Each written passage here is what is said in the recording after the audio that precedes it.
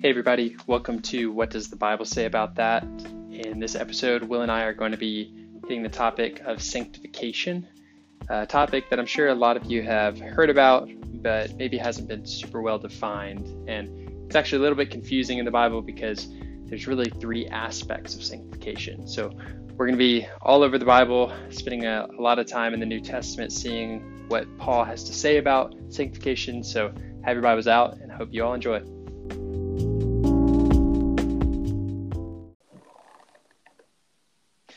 Hey, Will, I was thinking about this recently, and you, have you ever seen a Spanish Bible? Biblioteca. What? Biblioteca? Oh, does that mean library? That's I library, think that right? means little library. Sorry. Okay, No. I'm sorry. I saw a Spanish Bible recently, and it said Santa Biblia. And I realized that I had seen that before and when I was younger, and I thought it meant it was Santa's Bible.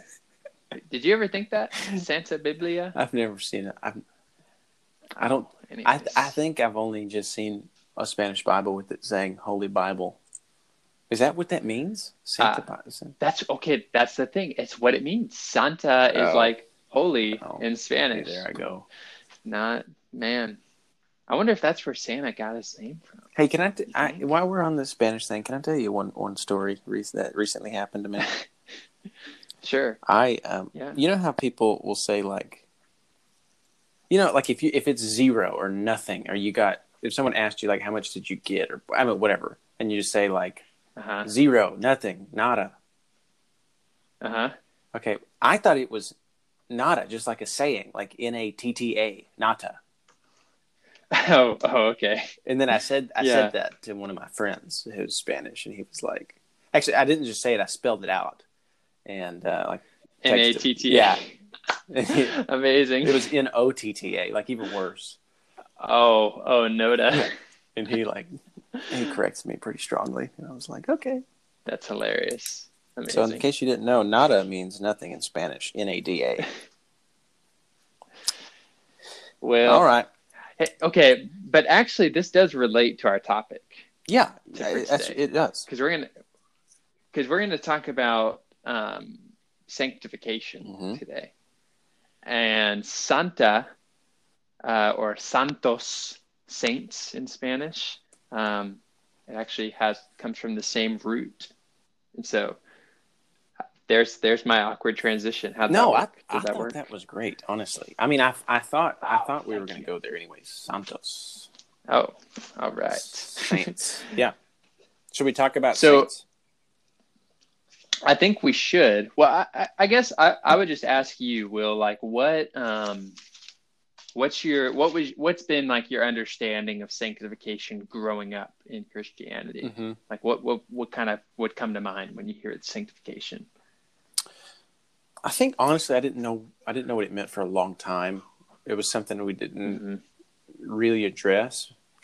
Being Baptist, it's mainly like you can't lose your salvation, and so it's more so like gospel focused. And hey, once you've made that decision, you need to do your best to love the Lord and go to church, be with believers. But there never was this thought of like changing, maybe other than some of Paul's verses about your mind being transformed, are trying to stay pure. But that was kind of like I guess it wasn't really presented to me up until like, I don't know, probably my later on high school years. Mm-hmm. Yeah. Mm-hmm.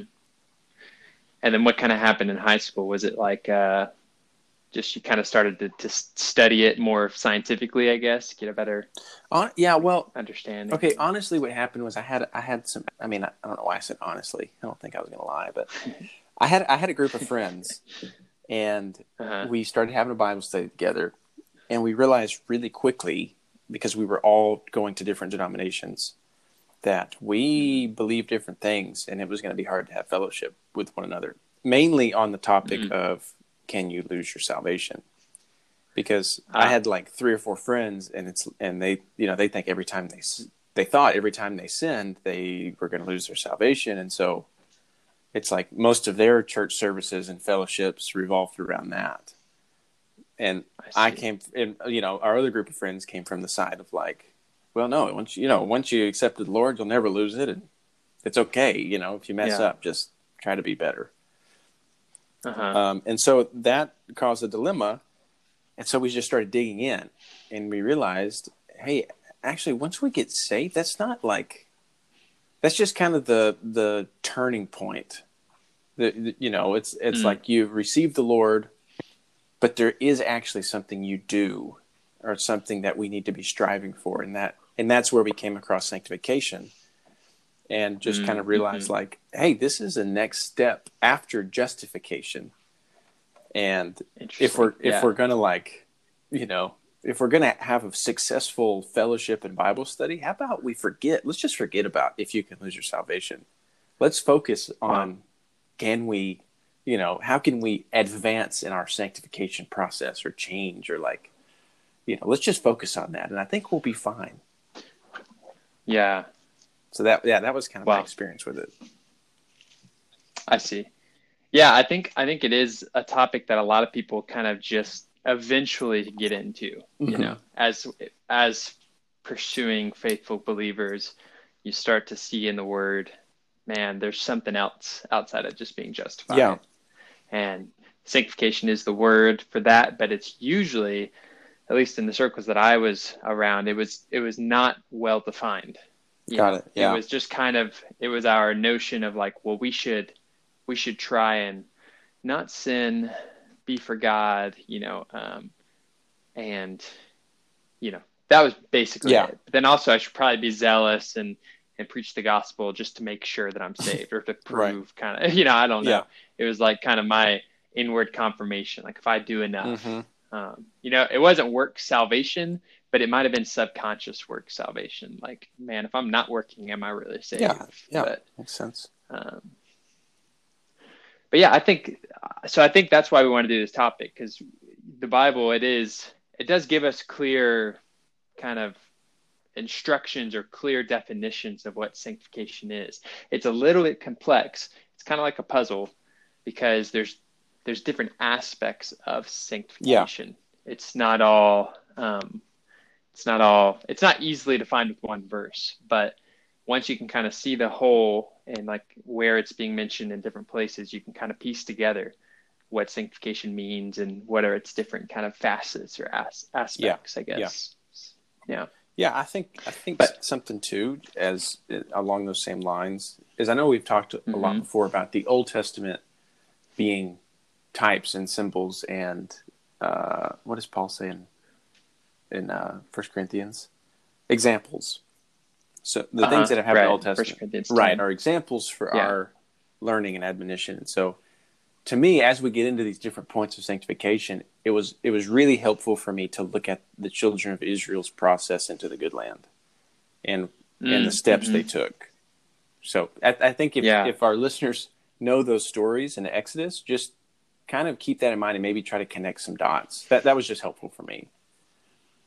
Yeah, no, that's great. And actually, sanctification is used in the Old Testament, and we're gonna talk about that, referring to one of the aspects, because you get a really good picture there, kind of what it means. But I guess just to start, sanctification, it is a term that like literally in the Greek, it means to be holy or to be made holy.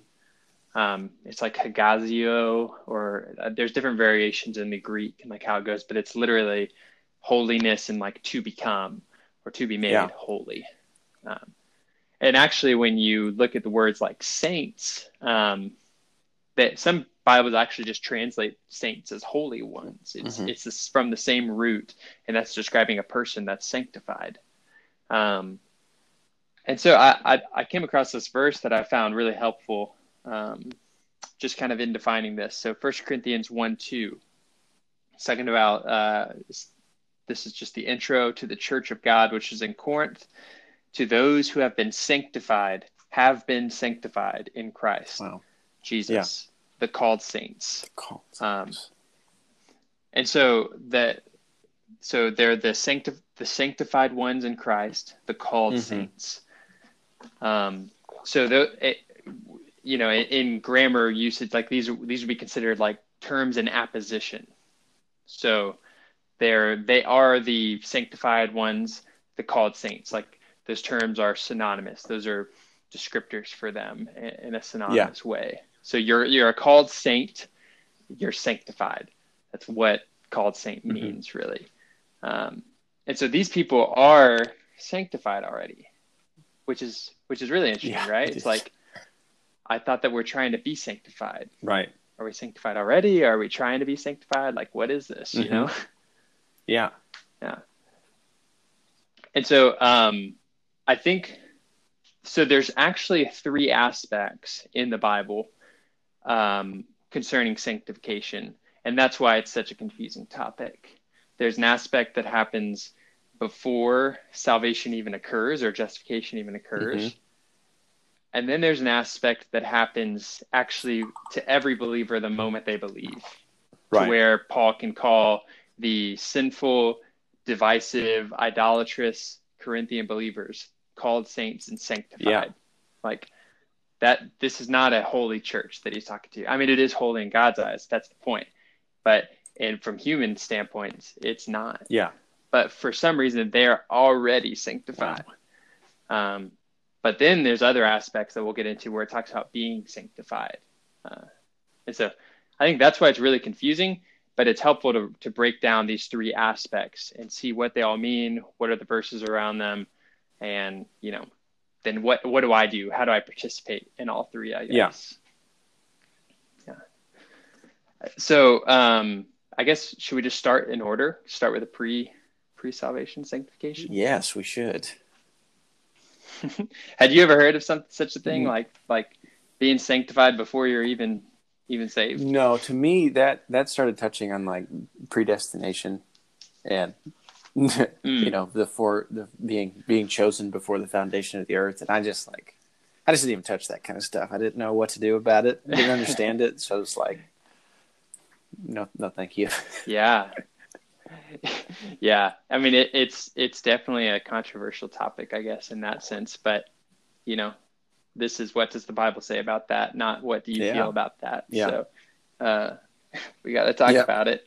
So I think keystone verse for this, and if you guys are listening, you have your Bibles out, pull out these verses because it'll be helpful to follow along and see it. But in 1 Peter 1:2, actually Peter's talking about the choosing of God. And he says that we've been chosen according to the foreknowledge of God the Father in the sanctification of the Spirit unto the obedience and sprinkling of the blood of Jesus Christ. And so he uses the word sanctification here, right? Yeah. And it says chosen according to the foreknowledge of God the Father, chosen in the sanctification. Chosen in the sanctification of the Spirit. And so actually God's choosing us in eternity past, right? He predestinated us before the times of the ages, right? In Ephesians 1:4 and 5. So he chose us, but he chose us in the sanctification of the Spirit. And so actually that predestinating, that choosing in eternity past entered into time in the sanctification of the Spirit. It's like the act of choosing was brought into time through the Spirit's sanctifying work to set us apart, to, in a sense, prepare us to receive salvation, right? To receive, and the result is unto the obedience, the sprinkling of the blood of Jesus. So it's really interesting here. It's choosing and then Spirit and then the blood of Jesus. So it's a clear order there, right? It's usually the other way around, right? Father, Son, Spirit. But he's making a point that the Spirit operated in sanctifying us in order to work out obedience to the blood, to receiving the blood. So, this is kind of a mind-boggling thing, and I think it'll help because I don't know how many of our listeners are familiar with like certain schools of theology around regeneration, and a lot of people think that you're regenerated basically before you believe. Yeah, right. So like that's kind of what the Calvinist view. But what the Bible shows here is that it's not exactly regeneration that happens before you believe, but there is a sort of sanctifying and a prompting that the Spirit does. He works something out that causes us to believe. But regeneration is always placed after belief in the scriptures. Like you can't find a verse that talks about being regenerated before they ever had faith. That's just it's a part of a system of theology. It has nothing to do with the Bible. And I think for but yeah, I think for me too, like when I heard the gospel, it was like I hear about, the work of Jesus, and then the Spirit comes into me. Not, I mean, and not when you preach the gospel, I don't know if you would say this, but it was never, I think my experience matches this verse in Peter. Like, I think I could say before I was saved, the Spirit was leading me to the Lord, just through experiences and time, different things. But when I got saved, and then my understanding of the gospel for a long time was, no, actually, I just heard about Jesus, and then I was convicted, and then I received the Spirit. Yeah, and I think that's actually most people's experience. And so what we're not saying is that the Spirit came in and joined himself to you before you were believing. But what we're saying, so actually there's another verse there's other verses. That's just kind of our keystone verse, 1 Peter 1:2. But John 16:8, it talks about how the Spirit will come, and when he comes, he will convict the world concerning sin, concerning righteousness, and concerning judgment. So the Spirit was sent into the world to convict people of their sins. And I'm sure this happened with you. It definitely happened with me. When I was under the hearing of faith, the preaching of the gospel, I began to be convicted of my sin. And that is the Spirit sanctifying. He's operating upon my heart to work out repentance in me. He's there's a picture actually of this in Genesis 1. The Spirit's brooding over these death waters in order to bring forth light. And Paul says that explicitly in 2 Corinthians 4:6. It's like he the one who said, out of darkness light shall shine, is the one who's shone in our hearts through the face of Jesus. So our hearts were dark and evil, but the Spirit was sent forth through that speaking of the gospel, and it sanctified us, and it worked out repentance. It worked out God's choosing until eventually it worked out faith within us. And then it caused us to open up and to say, Lord Jesus, I call upon his name, and to believe that he rose from the dead. And then the Spirit flooded in and joined himself to us, to regenerate us. So I'm really, there's I was just going to say, I'm really glad you brought up the verses in Genesis, because I think it's a really good, it's just a really good picture. Just getting into the typology, the symbolism, realizing this verse in Peter. I think if you consider this verse in Peter with Genesis, you can kind of start to see that this creation process is really a type of the gospel in a lot of ways. Yeah, for sure. And if you get way more into Genesis, like the whole creation story is actually a picture of salvation. But I don't have time to go there right now. So one more thing, I guess, before we go on, we should probably speed up. I guess we're really camping out on this one, but I think it's really cool. It's like the most unique one, so it's worth taking the time. But in Luke 15, actually, you get another picture of this. And in Luke 15, there's three parables in there. There's the parable of the Good Shepherd. There's the parable of the prodigal son returning to his father. And then there's this third one that less people know about, which it's only a couple verses. I think it's 3 verses. And that's the parable of the woman seeking the lost coin. And so it's actually really cool when you look at Luke 15, because clearly these 3 parables represent the 3 of the divine Trinity.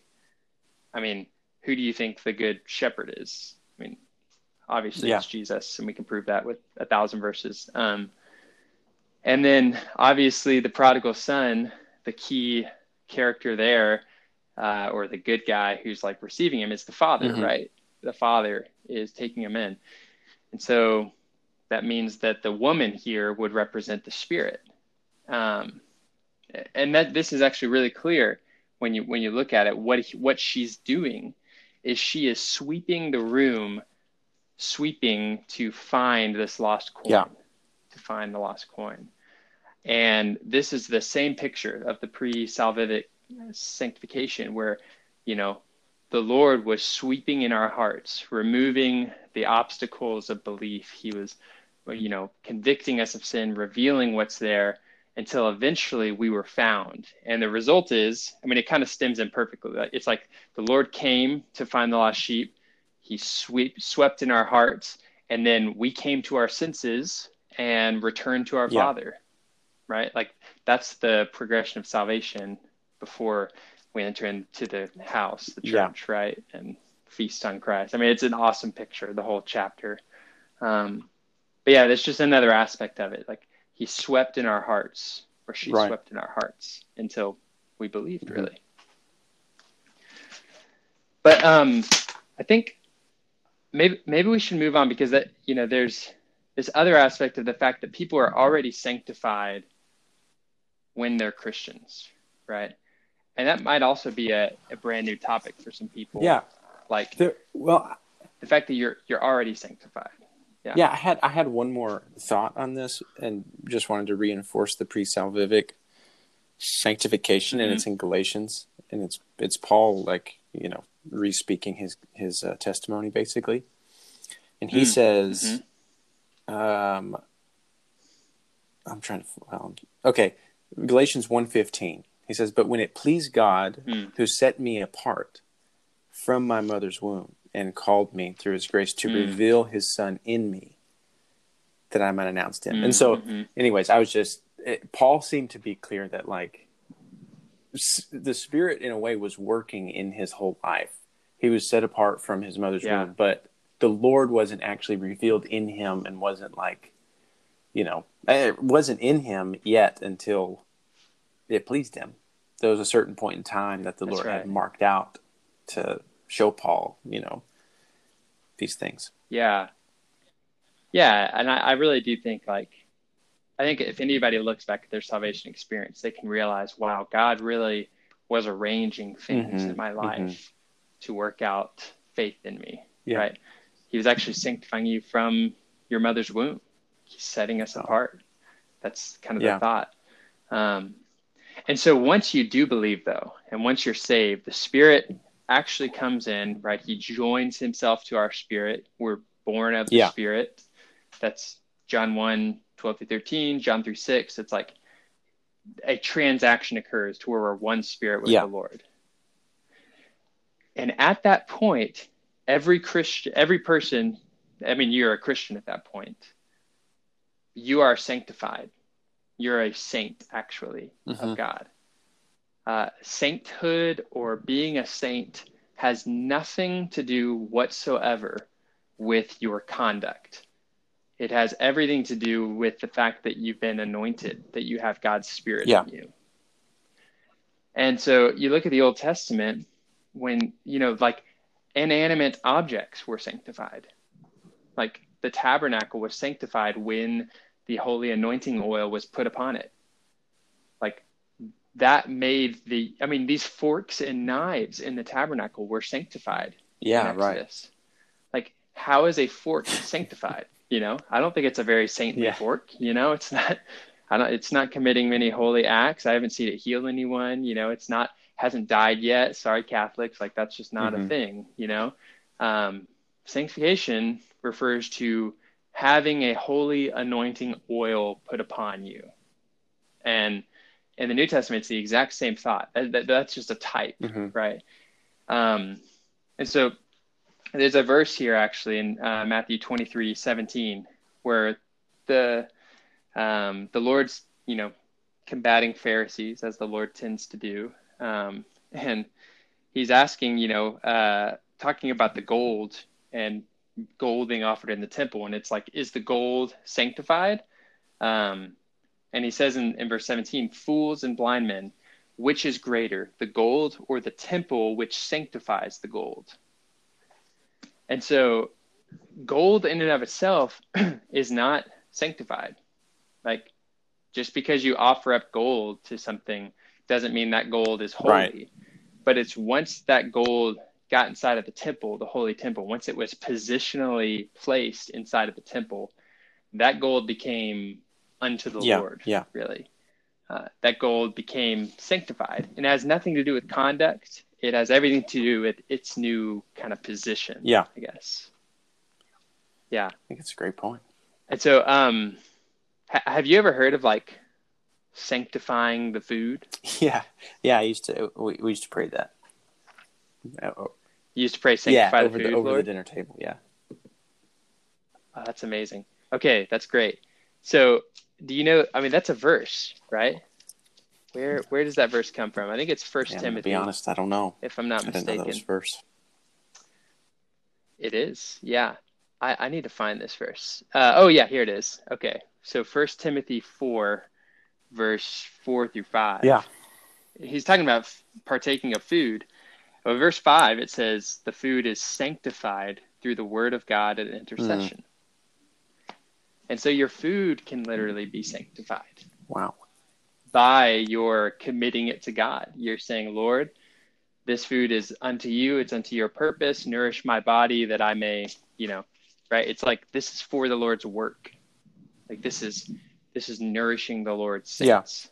And so anything that is committed to the Lord, that's put in the temple, or that's set apart, really that's what it is. It's being set apart unto God.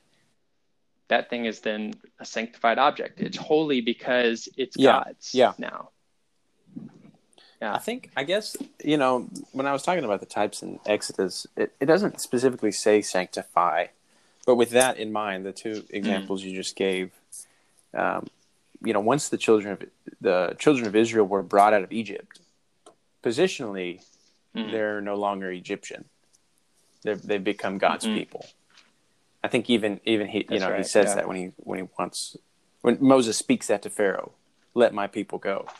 But they, at the time, they weren't God's people. Positionally, they were Egyptian, and they belonged to the Egyptians. Yeah. But once they crossed the Red Sea, okay, they're, positionally, they're sanctified unto God, set apart. Yeah. And I think, so there, once again, we're going to get into this other aspect of being sanctified, because I'm sure people will have some question marks there. But I just want to reiterate this point one more time with a couple verses. So Hebrews 13:12, it says, therefore also Jesus, that he might sanctify the people through his own blood, suffered outside the gate. So he sanctified the people through his own blood. It's through the blood that we're sanctified. It's by the blood coming upon us that then we are bought and we are God's, and we are a holy people because we're God's people. This does not say sanctify them by their growth in the Holy Spirit or by their becoming sinless eventually. It's through the blood they become sanctified, and they are sanctified. They're not becoming sanctified. And then one more in 1 Corinthians 6, verse 11. It talks about just before that, there's all these fornicators and idolaters and thieves and all these people who won't inherit the kingdom of God. And then he says, and these things were some of you, but you are washed, but you were sanctified, but you were justified in the name of the Lord Jesus Christ and in the Spirit of our God. And so they were washed, they were sanctified, they were justified in the name of Christ. Like, done deal, you're a sanctified person. And so honestly, I mean, we should call each other saints. Like, you should feel comfortable. Like, Will, you're a saint. Thank you. And when I'm with God's people, it's like I'm with the saints, I think a lot of churches or places of worship, maybe they're a little less confident to say that because the lives don't seem to match. But as long as they're believers, which, that might actually be a question for some, but it's like, if you're a believer, you're a saint of God. Like, case, like, done deal. Yeah, and I think the best point is just to read 1 Corinthians, because that was the first verse you brought up when you were talking about sanctification. And then you read through, like, you get to chapter 4, and you're like, how is he calling these people saints? You know what I mean? Yeah. And so, Paul's view. Yeah. Some sleeping with their mother and doing all sorts of stuff. exactly. And I mean, obviously, I think everyone that remotely knows the Bible would agree that those actions are not actions a saint should be doing or expressing. But nonetheless, in this aspect of sanctification, of being positionally sanctified, they're saints. Yeah. Right. That's right. And so then we move on to this third aspect, which we can really call, so there's pre-salvific sanctification. That's kind of the sweeping, the brooding, the setting apart, the choosing. Then there's positional sanctification, which has everything to do with being bought and being set apart unto God, being anointed. It has nothing to do with conduct. Both of these things require zero cooperation. It's just by believing. Oh, yeah. Right? It's by opening to the Lord. But then there's these other aspects, and we've got a lot of verses for this that have to do with kind of your more dispositional sanctification, the living saintly, you could say, I guess. Like the becoming holy in your actions and in your life. And so there's a verse that I'd like to start with, and that's Hebrews 2:11, which says, "For both he who sanctifies and those who are being sanctified are all of one, for which cause he is not ashamed to call them brothers." And so that verse, it talks about the Lord who sanctifies, and then those who are being, like, actively being sanctified. They're all of one. And so Christians are being sanctified. It's also a continual process. And this is why it's so confusing, because are we sanctified or are we being sanctified? Or were we sanctified before? It's like, you can't, systematize the Bible. It just won't let you do it too well.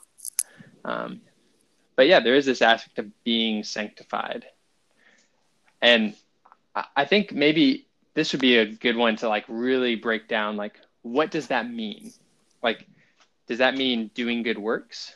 Or does that mean being holy? Like, what does it mean to be sanctified in your, like... Yeah. What do you think? Yeah. Well, I'm going to be honest with you. In the middle of you asking me that question, my wife walked through the door. And I lost the second half. Could you ask me that question again? It's amazing. Thank you for your honesty. Yeah. No, I just, like, what does it mean to be sanctified in this aspect?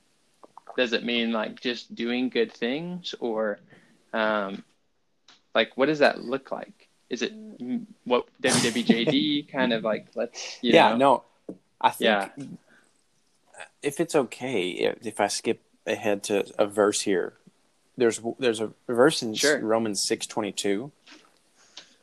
And it says, "Now having been freed from sin and enslaved to God, you have your fruit unto sanctification, in the end eternal life."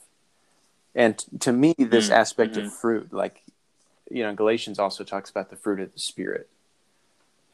That indicates that it's something organic and it's something of life and metabolic. And going back to the children of Israel, positionally, sure, they're out of Egypt. But you read their dialogue and their complaints to God and, their actions.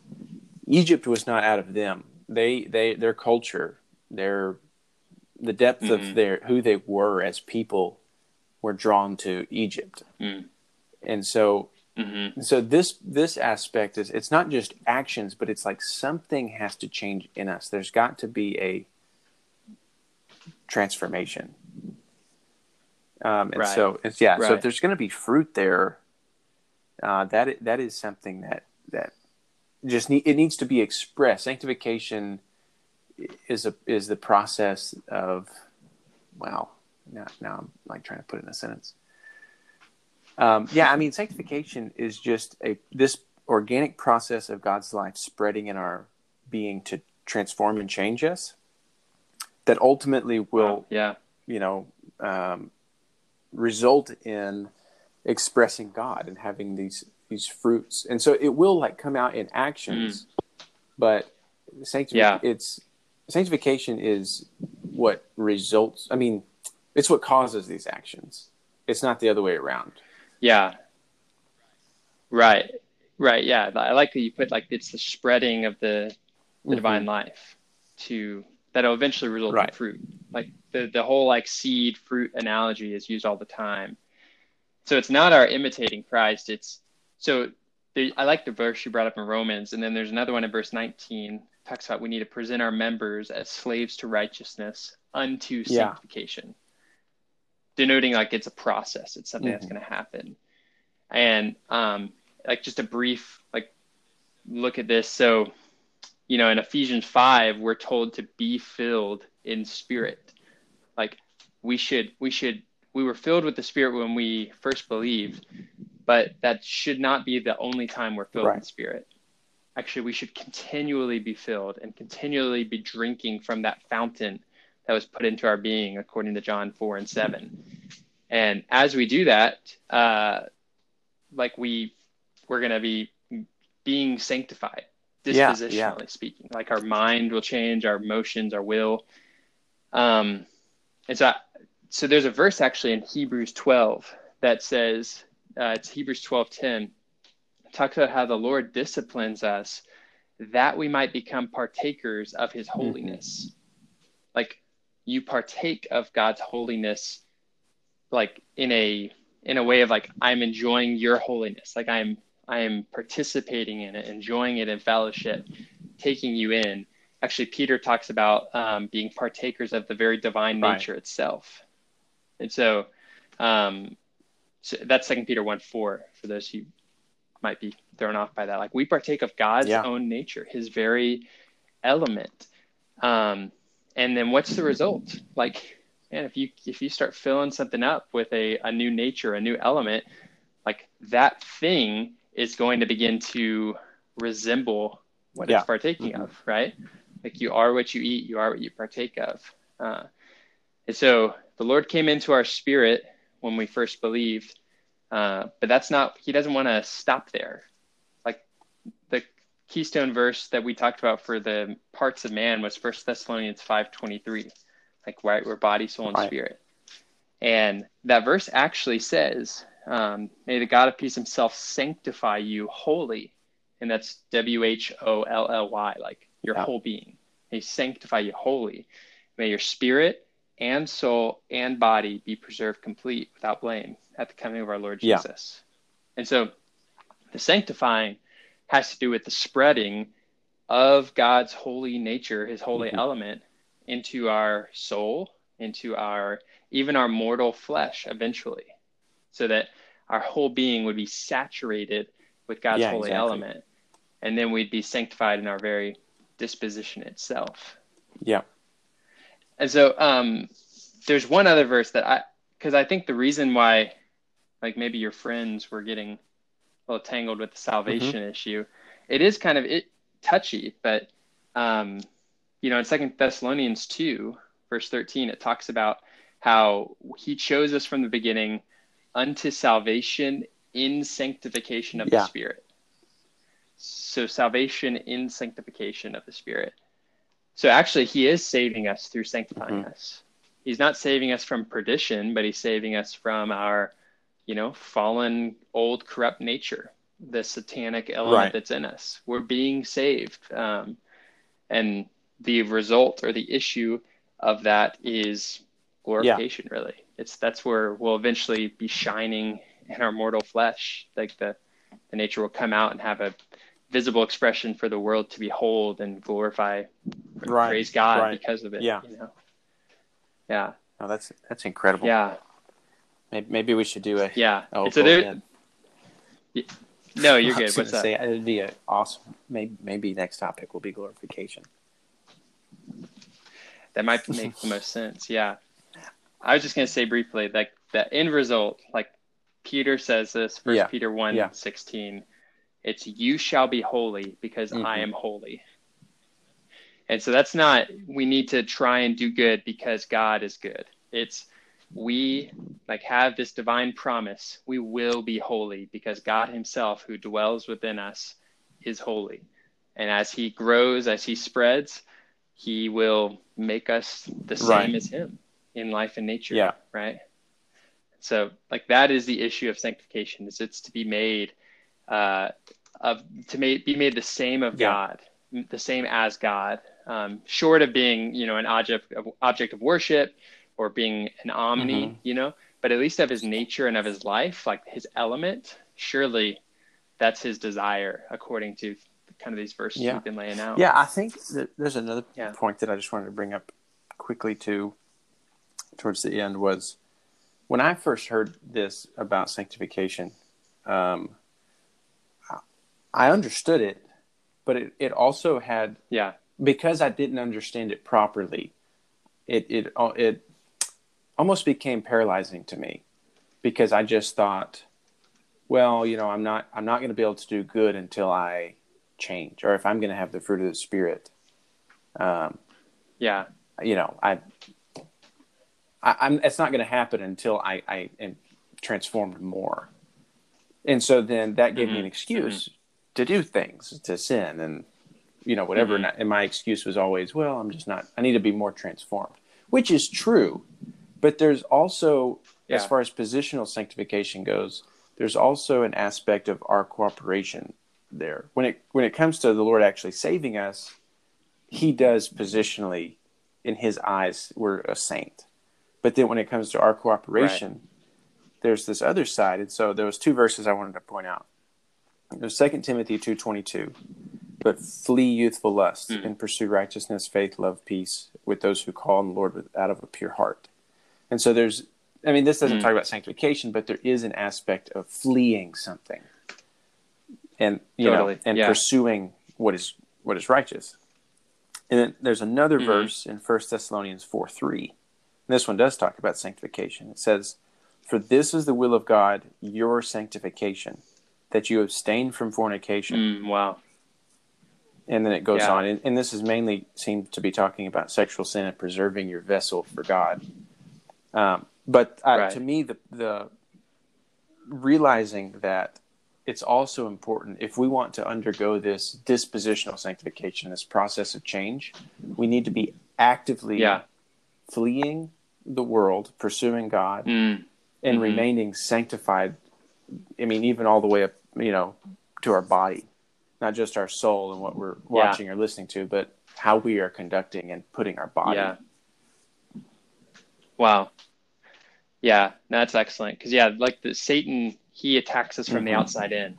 And so if we are with fornicators, if we're hanging out with the world, like it's going to actually seep into us from the outside.